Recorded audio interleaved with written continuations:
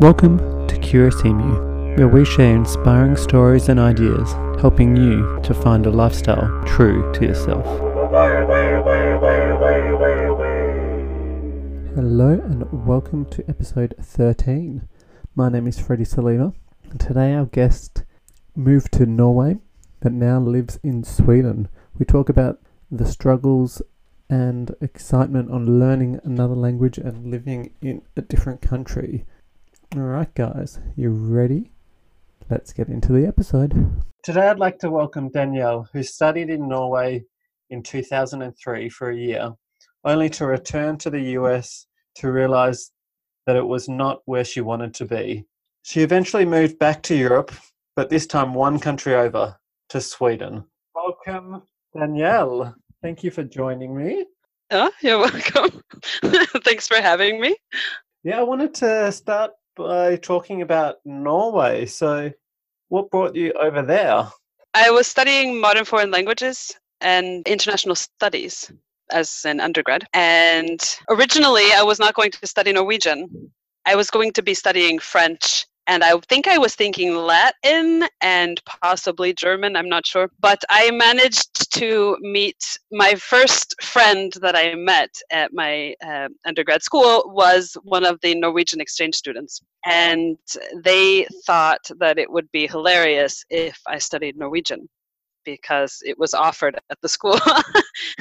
Actually, very long story short, I ended up studying Norwegian and it ended up going very well. It was the first foreign language that I started studying, actually, because I refused to learn Spanish in high school on the basis that it was the only thing available. And so because there was no other options, I refused to study it. I actually, to this day, have still refused to study Spanish. Anyway, so I needed to study abroad for my international studies major. We had been looking into studying in Norway, and the program that we were looking at was going to be having its last year the following year. And so we kind of very last minute applied for it, me and one of my classmates. And so that is the reason that I ended up in Norway actually for a year. That's the short version. It was quite long, but it was still the short version. How did you find the Norwegian, speaking? I felt like Norwegian was quite easy. I don't know if it was the circumstances which I was studying it. I was hanging out with the Norwegian students. And then I also started studying Norwegian during what they call J term, the January term. And so it's the only term that is actually similar to the Swedish style of studying where you take one class and you take it more intensively and rather than taking 5 different classes at once, which we do the rest of the year. And so I only had Norwegian and I had it in the afternoons. So I had it, I think it was like after lunch until like 3 or 4 in the afternoon. It was like 2 or 3 hours a day. And so I kind of got quite a boost from that. I think that that's part of the reason why it went so well. Another thing is like I tend to have an ear for languages, so it's been quite easy for me. Whereabouts were you based, in Oslo or? Yeah, I studied at the university in Oslo and worked at a daycare that was affiliated with the university. So I was working with children from over the entire country, the different dialects. So then you were obviously speaking Norwegian with them as well? Yes, and they are the most honest critics out there. Yeah, kids, yeah. Oh, yeah. I had a 5-year-old that refused to come inside until I had managed to use the correct verb form to ask her to come in. I think that the problem was not the form of the verb, but that I was mispronouncing it just a little bit. So she was like, we're not going to come in until you say it correctly. And I was like, okay. I went along with it. Like I didn't do the whole American, like, you're going to do what I said. I was like, okay, all right. So how does it sound? And so the other teachers were laughing at us. We went back and forth and back and forth. And then finally I said it correctly. And this 5-year-old is like, see, I told you.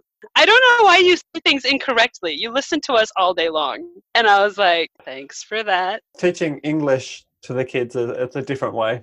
Like, at least I'm the one that knows, not them going, The times I go, how do you say this in Chinese? And they say it, I go, and like, no. I was like, okay, I'm not going to get this. Yeah, it'll be nice when the tables are turned. So you were there for about a year, and then did you have to go back to finish your studies? Yeah, that was the reason. Yeah. Whereabouts in US are you from? I come from Nebraska. So people here in Sweden, when they ask where I'm from in the States, I've resorted to saying in the middle. And then I say, literally in the middle, like this way and that way, because they never know where it is. And if they don't ask me first where I come from, the questions come in this order. It's, oh, are you from Los Angeles? No. Aha.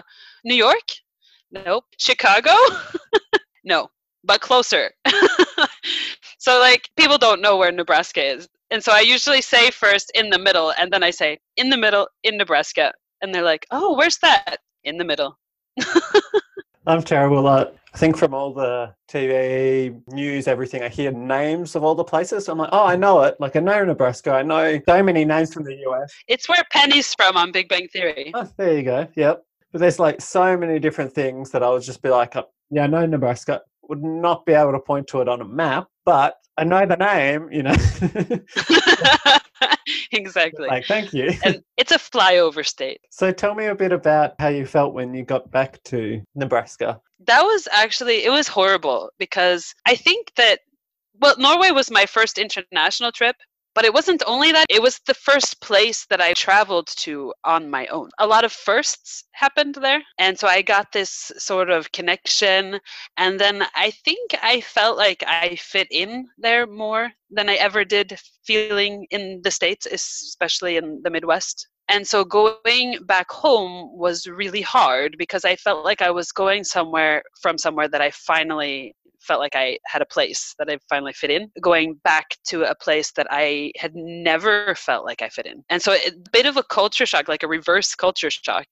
And my second term in Norway, I was speaking almost only Norwegian because at that point in time, my friend who had gone with me, we studied in Oslo together the first term, but then the second term, she went to Tromsø. For those who don't know, whereabouts is that?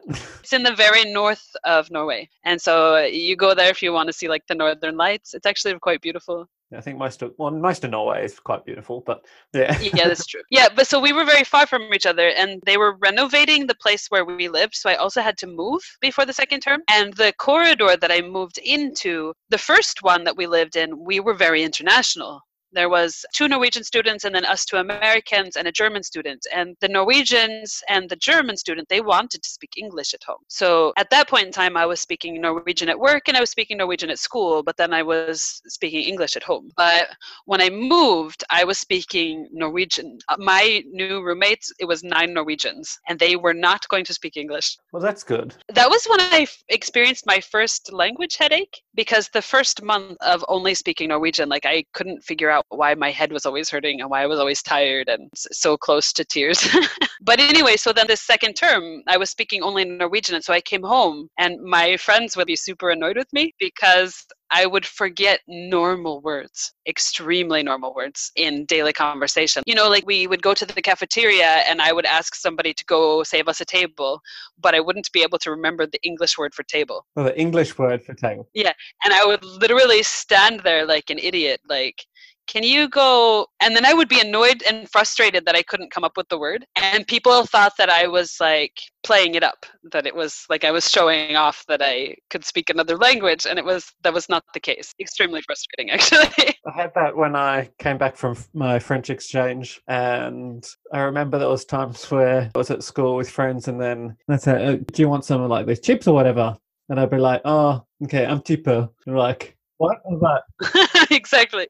Oh, God, I feel like a complete idiot. I'm like, Yeah, absolutely. Well, and that's the thing. Like, I was studying French and Norwegian. And so my thoughts were so messed up. I could have one sentence thoughts that involved all 3 languages. And I wouldn't realize it myself how often I was switching languages until I got to a word that I didn't know. And then I would be like, wait, what language am I thinking in? How did you find learning the other 2 other languages at the same time? French and I have a very stressful relationship. In what way? I actually have written a French exam in Norwegian because of panic. Right. So we came back to class and my teacher was like, Danielle, can you please wait outside? And I was like, okay, sure. And he's like, let's just let everybody go in first. And I was like, okay. And so then he did. And then he's like, so you're going to retake the exam. You were like, why? Yeah, I was like, okay. And I'm also thinking that it's like really weird that he's asking me to stay in the hallway to tell me this. Like, we're not in like junior high. This is university, you know? Like, he could have just handed it back and been like, F, you failed. But no. So anyway, he's like, yeah, you're going to take it again. And I was like, okay. And he's like, because it was like essay questions. And then he starts saying, yeah, I went to your Norwegian teacher and talked to him. And I was like, that's weird. And he's like, yeah, so the answers are correct. He's like, let me just show you. And I'm like, okay. So he hands me my exam and I start looking at it and every single answer is written in Norwegian. And he's like, according to your Norwegian teacher, you've answered correctly to every question. He's like, because you didn't write it in English, I'm going to let you take it again. And I was like, wow. Like, how, like, I remember, like, I would like black out before tests and exams in French. Like, I get so stressed out. I've set such a high bar there for myself that it's like, especially in the beginning, there was no chance of me meeting that expectation. And so it makes me freeze up. It's better now, but it's not good yet. Why do you think that French has so much more anxiety than Norwegian or Swedish? I think Norwegian, I kind of studied it as a joke.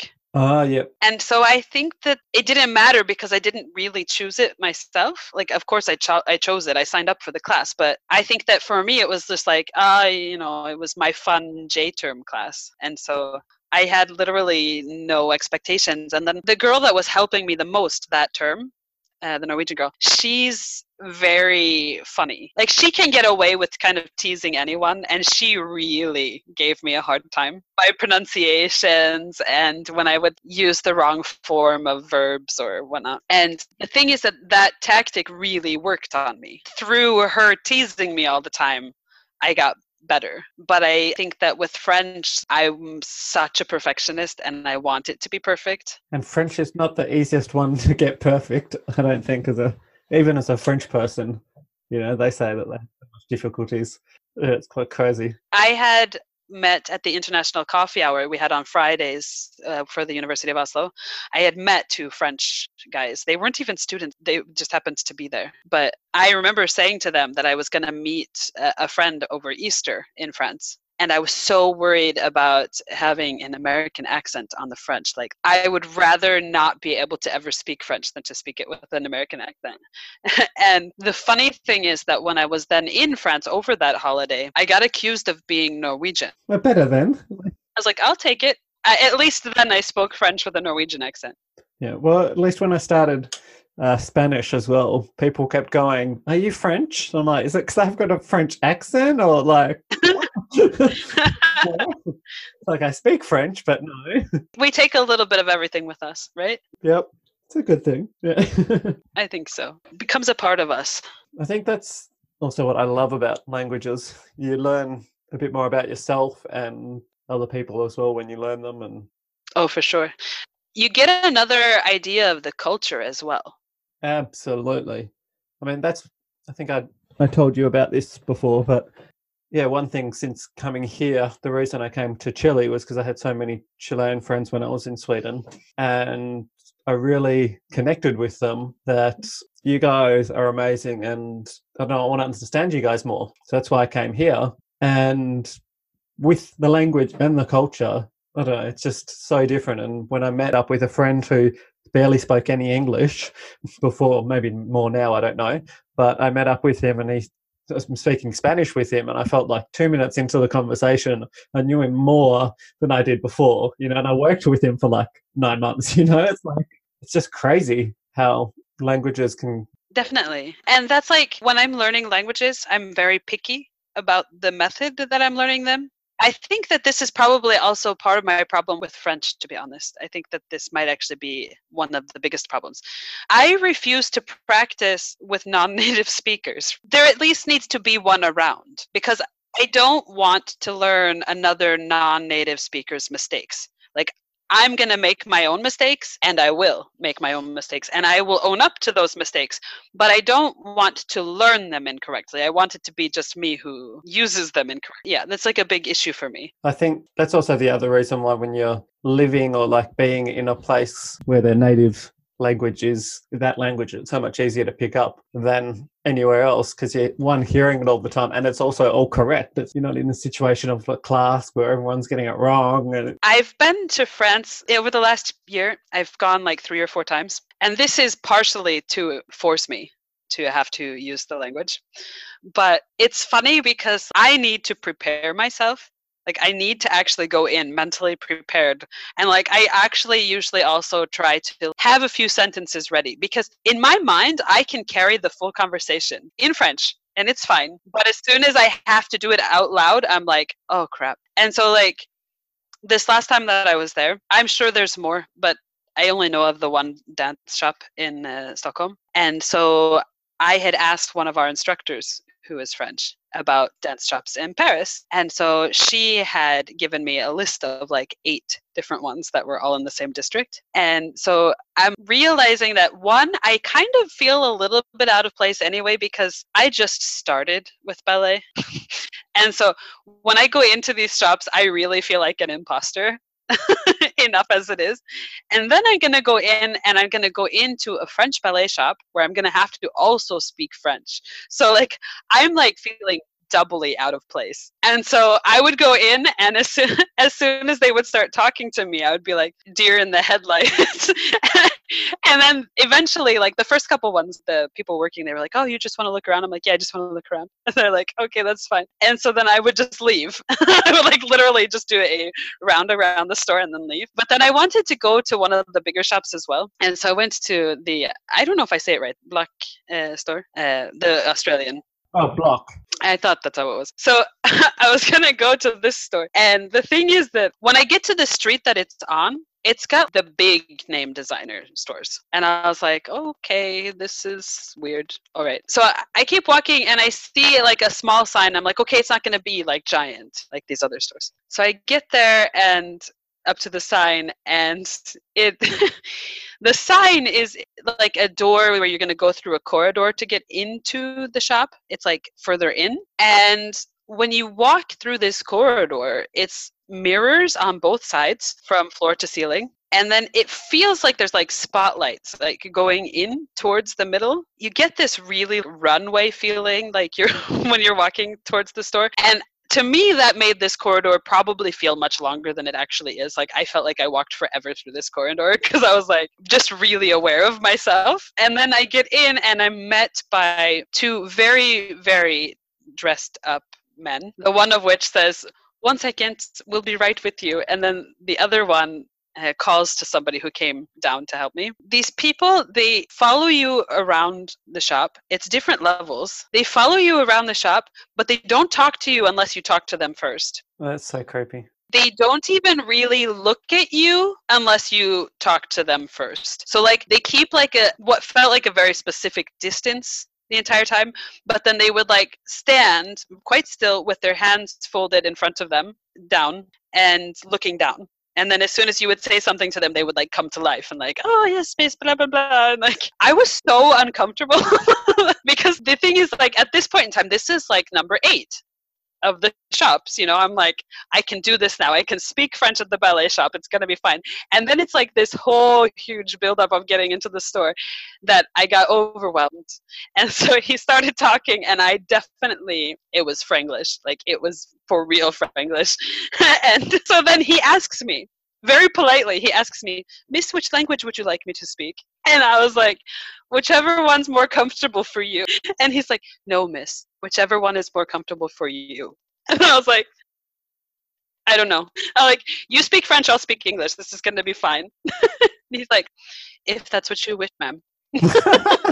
Oh, it was horrible. Do you think he was following you around like just more to be there when you needed him, or was it also like a bit to make sure that you weren't taking the high valuable stuff? It could be both. It could definitely be both.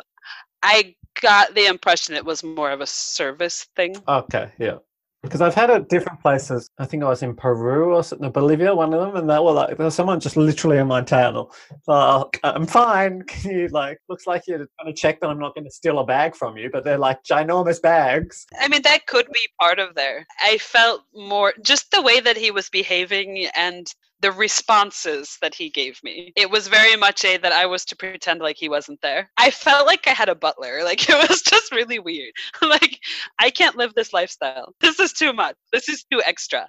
You and I both know I'm not going to buy anything here, but I'm too awkward to leave right now. So we're going to walk around the store. You're going to keep your distance. I'll try one thing on and then I'm going to go. And we both know I'm not coming back, even though I say, I'll be back tomorrow. The ballet life. It was surreal.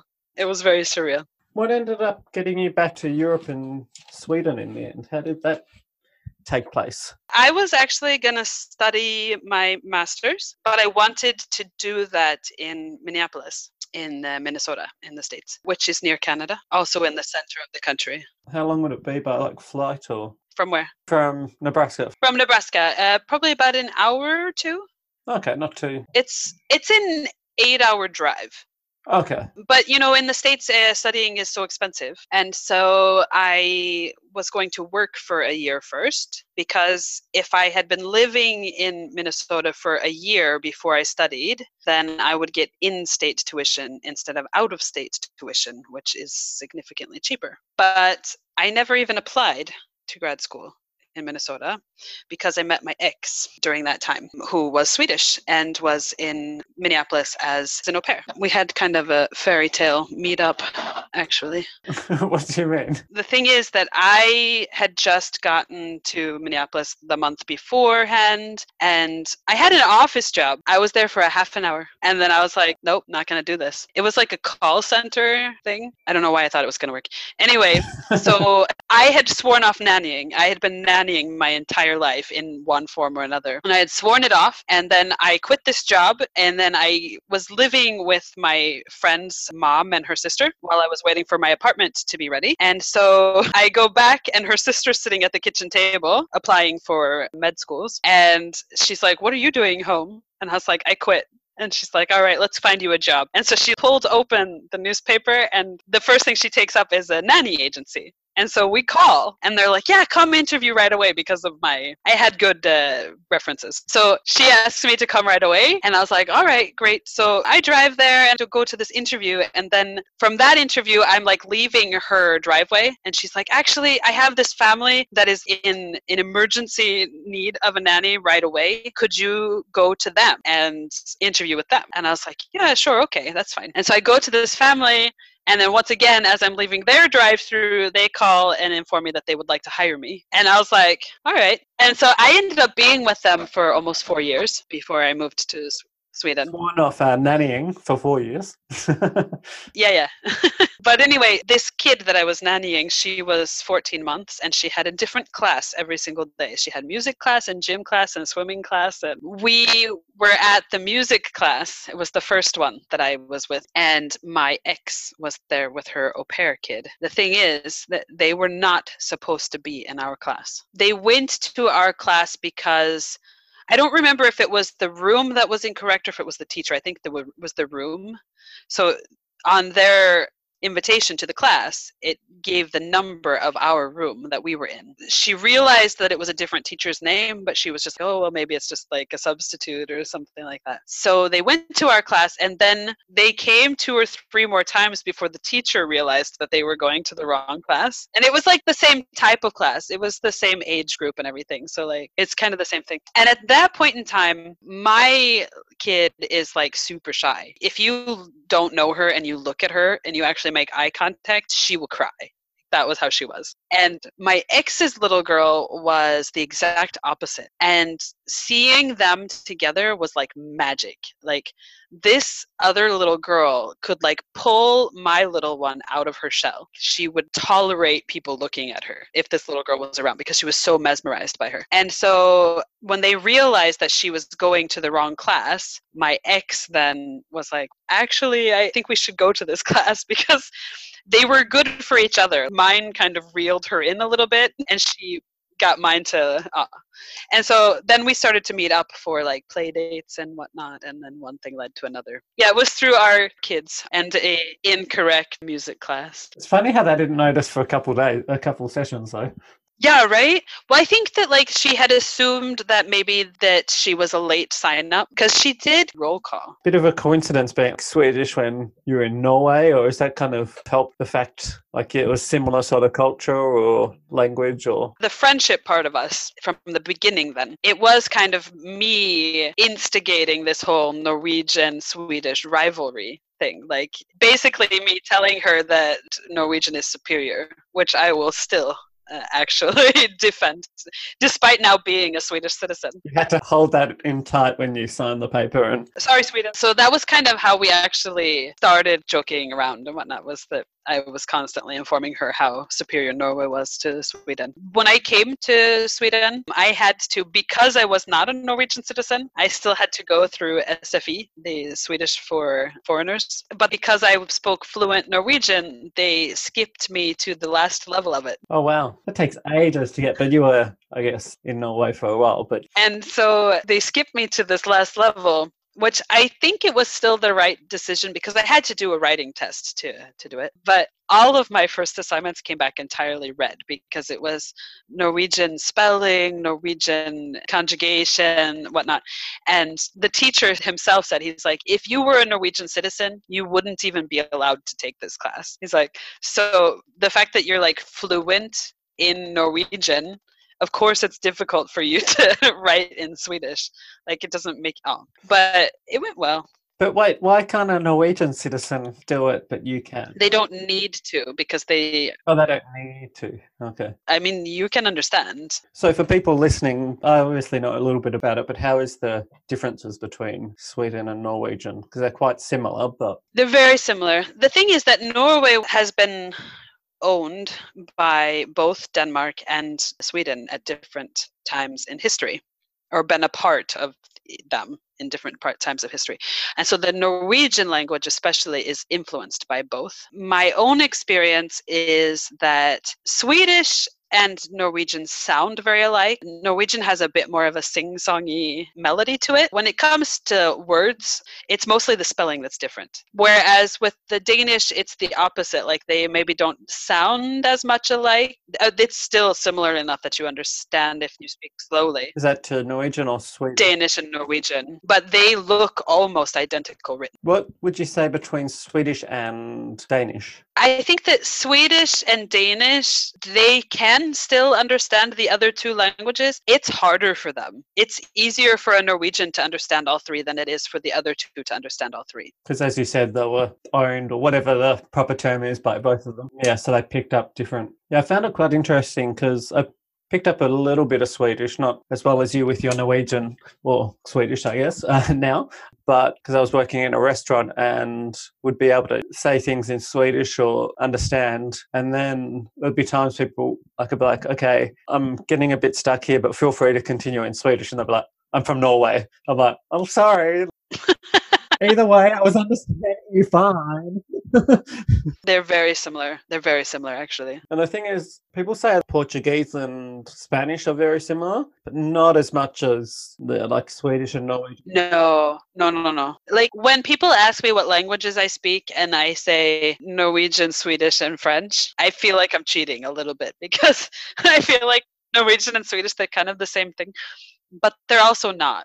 Like there are some differences, but yeah. And if you can actually identify the differences, was there any difficulty after having learnt Norwegian going to Swedish? It was really frustrating learning Swedish. I think that Norwegian was very easy to learn, and then changing the Norwegian to Swedish was difficult. Now, if someone starts speaking to me in Norwegian, I can answer in Norwegian. But if I have already started speaking to that person in Swedish, I can't switch. I probably could if I tried hard enough and if we like talked long enough, but it's hard. Like I need to hear the Norwegian first and then I can go into that mode. But if I'm already in Swedish thinking up here... Because how long have you been in Sweden now? Since 2010, the day before midsummer. Wow. And then you became a citizen, I guess, a couple of years ago? last year. Yeah. Is the process complicated? I think you have to have been living here for 5 years. The migration board actually, or migration agency, I guess they call themselves in English, they have a test on their webpage where they ask you a bunch of questions to see if you qualify for citizenship. I waited really a long time. So I was here much longer, 7, 8 years when I applied finally. And so I was long over the requirements for that. I think that you can't have a criminal background, whether that only applies to Sweden or not, I'm not sure. Can't be in debt, I think. Like, as in, I mean, you can have like loans, but you can't like kronofogden, if that means anything. But you don't even need to know Swedish, though, do you, to get it, from what I'm aware? No. Which is absolutely crazy, but... I handed in my passport. I think I handed in my passport and my 5 latest tax returns. I think that's what I had. It's crazy how simple it is compared to some other countries, like Australia, for example. It's not like 5 years, or States probably, yeah. Absolutely crazy. Taking a citizenship test. I could so pass it, though. I'm so Swedish. No, I'm kidding. Except I'm not. In what ways? What ways are you not? I would actually say that I'm probably more Swedish at this point than American in behavior. So how's it been since you've got to Sweden? Have you enjoyed being there? Obviously enough that you've been there like almost 10 years. No, 9 years. Yeah, I do actually. I do really like it. But I think that so in the beginning, we were here because it was, this is where my ex was from. That's why we moved here. We were originally going to apply to live in the States, but we couldn't unless we were wanting to get married, and we didn't want to get married. And so Sweden allowed us to apply for a trial visa, like a try to live together visa. And so that's the kind of visa that I came here on. And it was really hard in the beginning. Like, I think it was harder than I thought it was going to be, because in my mind, I already knew the culture because I'd lived in Norway for a year. And I was going to be able to communicate just fine because I could speak Norwegian fluently. And so I thought things would go better than they did, and they didn't go poorly, but I'm sure you know how the job market is here in Sweden. Like, it's not easy. And getting a job where I wasn't speaking Swedish, everybody wanted me to be able to speak Swedish. It didn't matter that I was fluent in Norwegian. Like, I thought that was not going to be a big deal, that they would see that I was fluent in Norwegian, that would be fine. But apparently that's only not a big deal if you're a Norwegian citizen. Because that makes sense. So I had to learn Swedish to get a job. And that I managed to actually do by January, so 6 months. During that time, I had managed to get a job as extra in cleaning at a hotel. And then I managed to get a job working as a substitute for daycares. And then I got my first full-time job, which was working on the train. And then from there, I went to fast food, and then migration, and where I'm at now. I feel like it got progressively better, but it was not easy. I did not feel like it was easy. Not the way I thought it was going to be. I feel like there's some ways Sweden's very easy in some ways, but in some ways just not. Like the job market and the way... Did you also have trouble with the personal number as well at the start, or was it... No. Yeah, that was okay. I don't remember, like, it's funny because now I work on the other end of that. Yeah. Not issuing them, but I'm like the middle person. I don't remember applying for it, and so I don't know if I applied for that before I came. Yeah, maybe because you're on that sort of visa. Because I had so much trouble. So for people who don't know, the personal number is like a bit like, what do you call it in like a... Social security number. Yeah, social security number, sort of. But so much more, and you apply for it, and pretty much gives you... It's everything. Yeah, absolutely everything. If you don't have one, you can't exist in Sweden. And they kind of stuffed me around, and they were like, no, you can't apply for it, you can't apply for it, you can't apply for it. And then by the time I applied for it, they were like, no, it's too late. If you applied at the start, it would have been fine. But you wouldn't take my application when I first started, didn't understand my working holiday visa properly. It was just so frustrating. So did you have a coordination number? Yeah, coordination number. So it's really just for tax, but it doesn't do anything else. Yeah, so I could wanted to go to the gym. I had to, you pay it all up front and pay like triple the amount of any, if I wanted to buy Oh, wow. a subscription or anything like that. There's a few things I was able to get around before I got a library card, which you couldn't have without a personal number. But I was like, I'm applying. And they Wow. were like, okay, just come back when you get it. And then I didn't get one. So they never checked up on that. So, Oh, wow. That's crazy. so at least I could borrow out some Swedish books and, things like that. But the most of a Swedish card I could get was like not even a debit, it's the Electron. Yeah. And there's a lot of places that don't accept those. Yeah, I mean, well, in Sweden, like in places they were pretty fine. But like if you're on the plane, you can't use it. Anywhere without internet, crazy amount. And even like some of the online companies, when you're buying online, you had to have a Swedish card, but sometimes that card didn't work either. And you're just like, really? Like, it's just so stupid.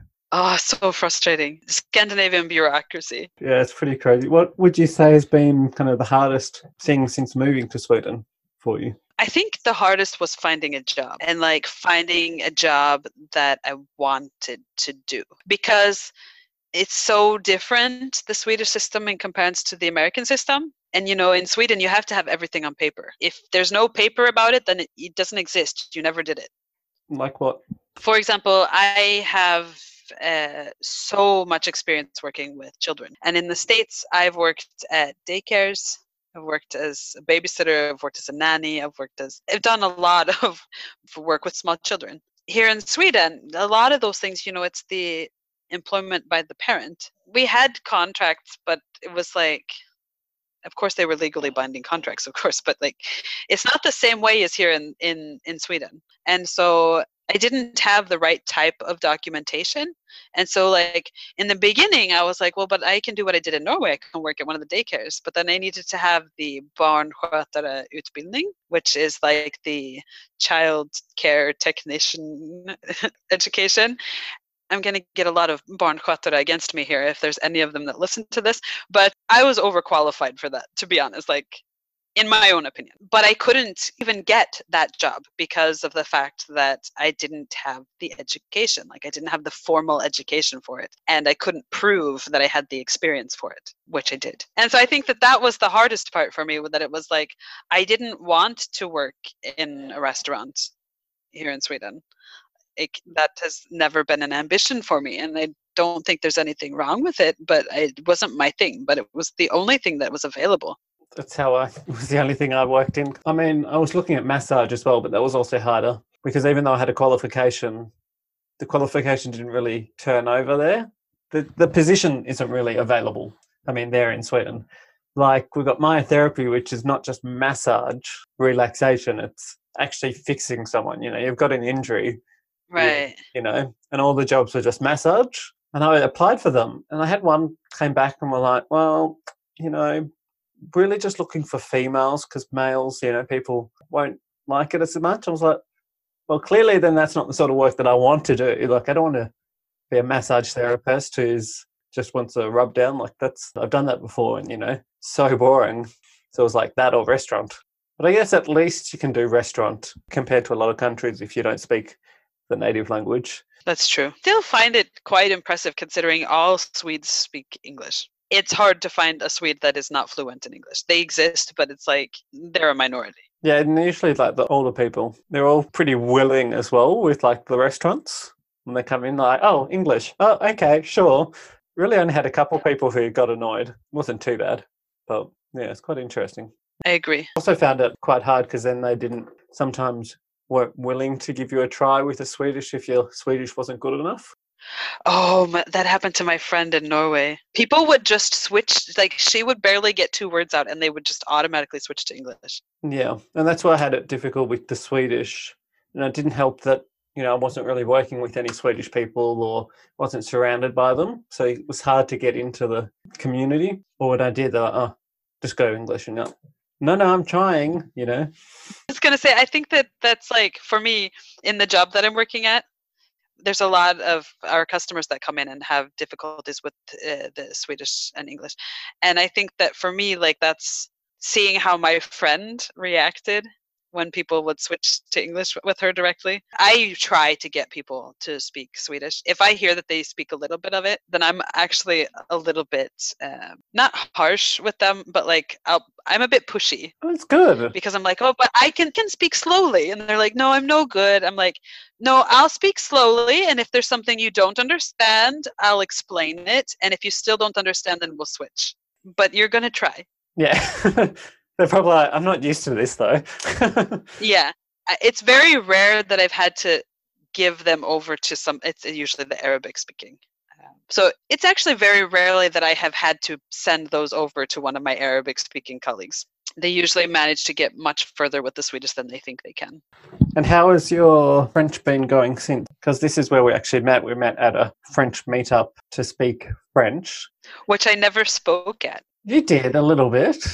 A little bit. Well, it's funny because in the beginning, Regis always asked me, like he would always like try to get me to talk, but I think he realized after a while, or maybe I even said to him, like, the more you try to make me talk, the less I'm going to talk. Like that's just how this works. And so like after a while, when somebody else would take on that role, he'd be like, no, she doesn't speak. She speaks when she wants to. He kind of became my defense against newcomers.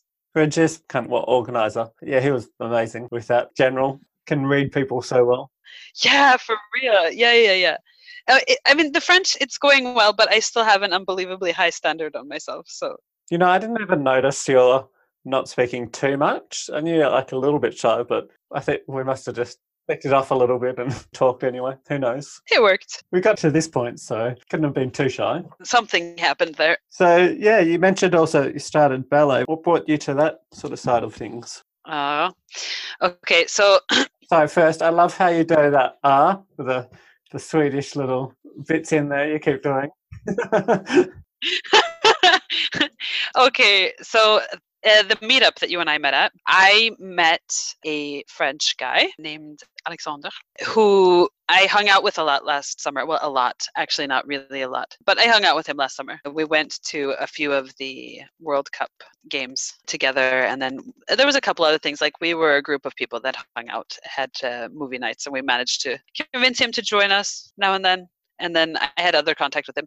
Anyway, he was dancing. He was taking salsa lessons, and he wanted to learn Lindy Hop. Do you know what Lindy Hop is? No. Okay, it's a Swedish folk dance. And when he was telling me about this, he was telling me that he wanted to learn Lindy Hop. And the reason he wanted to learn Lindy Hop is that he had never seen anyone dancing Lindy Hop that didn't look extremely happy. And so he was like, I have to try this dance because it makes people happy. Like that was the reason. And he's quiet to a certain extent. I would actually describe him as being a bit shy, and he's math genius. He wouldn't say so himself, but I say he's a math genius. And so he kind of fits the whole like computer math nerd mold, but he's cool. I like him. Anyway. So he asked me then, when I was like teasing him about wanting to learn Lindy Hop, if I could learn any dance form, what would it be? And my response to him was, well, I'm too old. And he's like, no, you're not. What is it? And I was like, ballet. And he's like, you're not too old. And I was like, I'll prove it to you. I am too old. But that backfired because there were several places offering ballet for beginner, like really beginner adults. So the part of me that always wanted to take ballet signed up and became obsessed, like still obsessed. Oh, look. What's that? Oh, they match my ballet shoes. We're on video. She just showed me her nail polish. So it's the colour of the ballet shoes.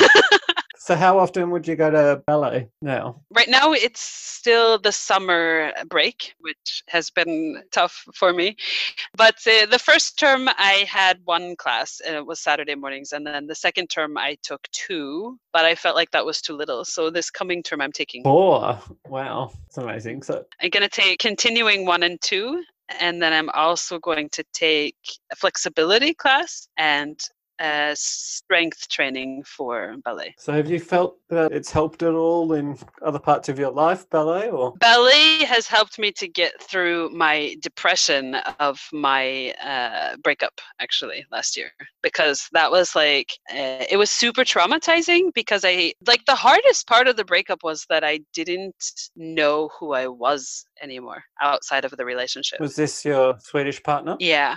We were together for 10 years and 2 months. It was like a third of my life, which we had grown into one person. Like, we were kind of literally almost one person. And so people would be like, I know that you're down, but just do what you like to do. And I was like, but what is that? Like, what is it that I like to do? I have no idea what I like to do. Also hard having gone from, like, because you're in Sweden, not in the US, and moved there because of your partner, or did you find that you had a lot of your own friends? Kind of everybody was our friends. And a lot of my friends were originally her friends. It really put me in an identity crisis, actually.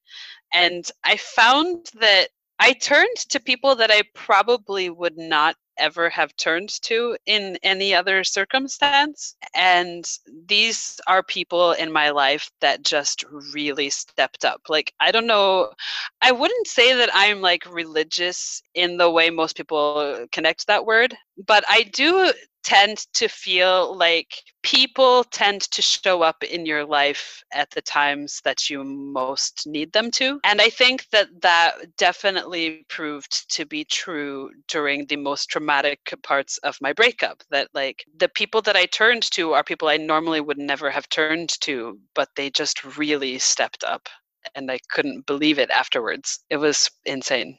Yeah, it's amazing how that sort of thing happens. And that, you know what they say, like when you're in the worst, are the friends that you like find out who they really are as well, friend-wise. If I take a specific example, this is when I was working at Migration still. And so I was commuting from Huddinge to Flen, which is another town, an hour away with the train, the fast train. And so the thing is that we had bought my ex's mother a trip to Paris because she wanted to go with us. And I had decided not to follow along because I thought it could be a good mother-daughter thing for them to do. And so I remember, like, this is at the beginning of January then in 2018. I remember that my ex was being a little bit distant, but we didn't really have any issues that way. And so I think that I was just like mounting it to being stressed at work. That was the attitude problem. And so she and her mom went to Paris. Well, actually, when they were going to leave, she was like super annoyed with me for being sad when I said goodbye. And then when they came back, I was the one that managed to get her to say that. I don't know when she would have told me, but she was just being super, super distant. And so at some point in time, I was just like, is there somebody else? And she was like, yes. And so this was on Sunday. And so we cried all of Sunday together. And then on Monday, I went to work anyway. My manager was not at work that day, or my supervisor. And so one of our teammates was going to be the responsible. And so I remember writing to her on Messenger saying, call me. And I had stopped at the gas station on the way to the major highway because I could feel a panic attack coming on. And so I was sitting in the parking lot of this gas station, and I asked my colleague to call me, and she does, but I'm crying so hard that she barely knows it's me she's talking to, and she's trying to tell me to stay home. And I'm like, I can't stay home. I have to be around people. This is going to be fine. And she's like, all right, but I'm canceling all of your interviews today. You are not going to have any asylum interviews today. And I was like, that's fair. And so I calmed down and I drive to work. And my ex called me 3 times on the way to work. And we were still on good terms. Like, we were still on good terms a good 6 to 8 months afterwards. And so she called me 3 times, and like I got super calm and was fine. And so by the time I got to work, I was like, oh, it's just a normal work day, you know. And then as I'm walking up to the building, I feel this feeling. It's like when you have this like sudden influenza that you're gonna throw up, like it comes so suddenly. I kind of got that feeling in my body, but it was like this extreme like explosion of all feelings all at once. And so I knew I wasn't gonna make it to my office without seeing anyone. And so I went to one of they call them the decision makers. They're the ones that have like the more judicial power in them when they write the decisions. And the funny thing is, it's kind of a blur, but it's also very clear to me. So coming up to the door of the employee entrance, and I just feel this wave of emotion that I can't control. So I make like a beeline to his office, which is close by, and I go in, and as I'm going in, I just like burst into tears. And this is like the uncontrollable like shaking. I can hardly stand up anymore. And I feel him take a hold of my elbows and sit me down. And I'm like crying and crying and crying. And then all of a sudden, like he manages, like, he's like just listening. He has no idea what I'm saying, but he's just like listening. And then eventually I calmed down enough that we were able to talk. And I just start hysterically laughing. And he's like, "What's going on?" And I was like, "It says do not disturb on your door." And he's like, "That's what you're laughing at?" And I was like, "Yeah." And he's like, "When it's something like this, you can always disturb." I was like, "Oh my God, I'm so sorry. It said do not disturb on your door." And he's like, "No, no, no, no." And so like, this is a person that I had like worked with. And I mean, we had fika, but coffee. Got our coffee break because But it was a whole new friendship after that. Like it was, my anxiety attack chose him. it chooses, it chooses. Right?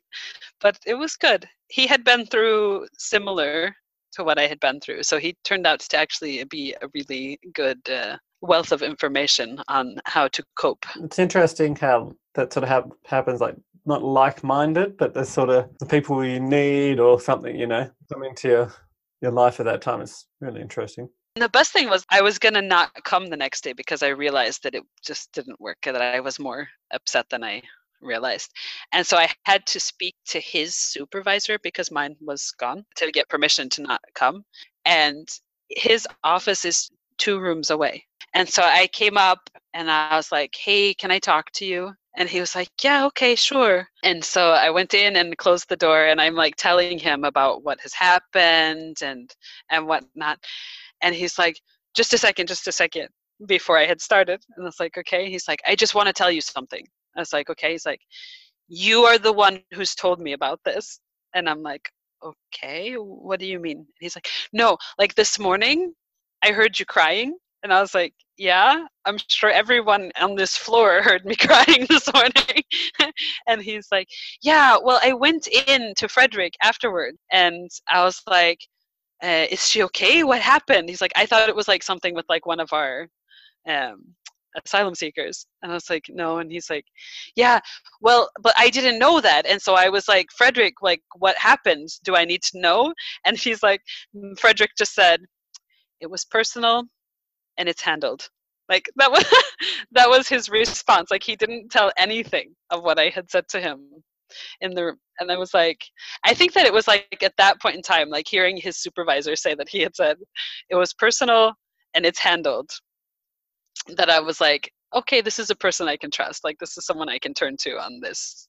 You said ballet had helped you through all this sort of stuff. How did you find it? I got this weird sense of like confidence from it, but I kind of, because I had no idea who I was anymore, and ballet was something I had always wanted to do, but it was kind of a bit unavailable for me when I was younger. And so I think that for me, it was like one thing that I knew for certain was something that I had an interest in doing before my ex, because every single thing in my life seemed connected to my ex. So therefore I was having trouble drawing the line between us and what I wanted and whatnot. And so I think that ballet, I had decided that I had to figure out who I was, So if I was going to sign up for ballet, it was going to be difficult. And I wasn't going to be good at it in the beginning anyway. And that was going to have to be fine. That the attitude had to be checked at the door. And that while I was there, I needed to work.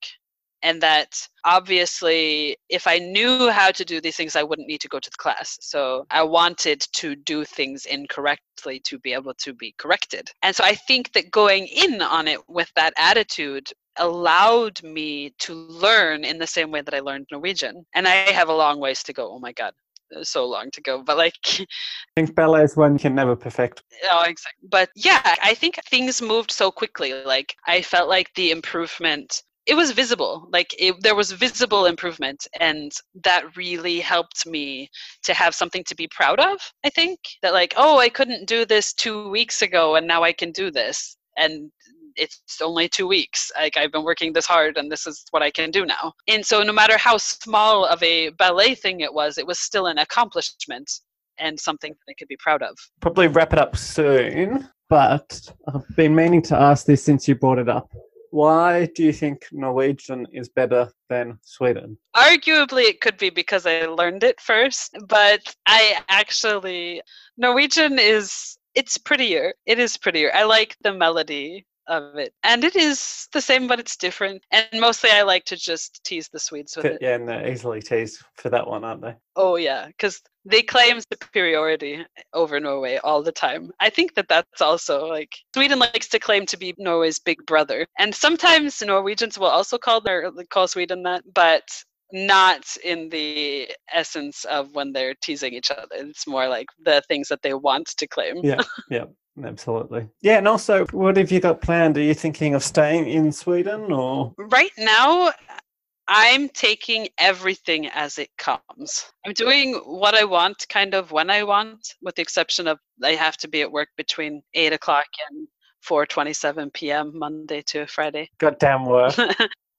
Right? But other than that, if it interests me, that's what I'm doing at this point in time. I'm going to start English certification that you had sent me the link for. I've started it. That's on my current list of activities, and I want to get that finished before ballet starts on the 2nd of September. Yeah, so we've got about, 6 weeks or so? 3 weeks. What am I looking at? September. So it's 3 weeks. I'm thinking a month and a half. No. Half a month.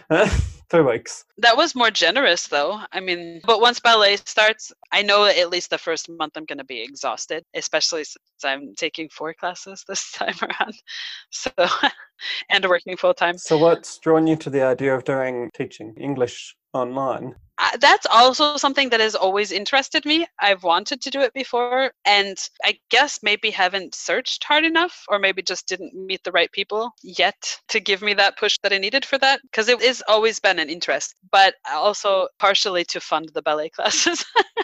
Absolutely. All right. Well, thank you. We'll wrap it up there. Thank you for coming on and chatting. It's been really amazing to get to know a bit more. Were you interested in sharing any social media or anything? Not at this point. We'll see in the future what my adventures bring me to. I have ideas. Well, if you do have stuff coming on, we'll put it in the description eventually. I can re-edit that. Perfect. All right. Thank you. Thank you. I hope you guys enjoyed that episode.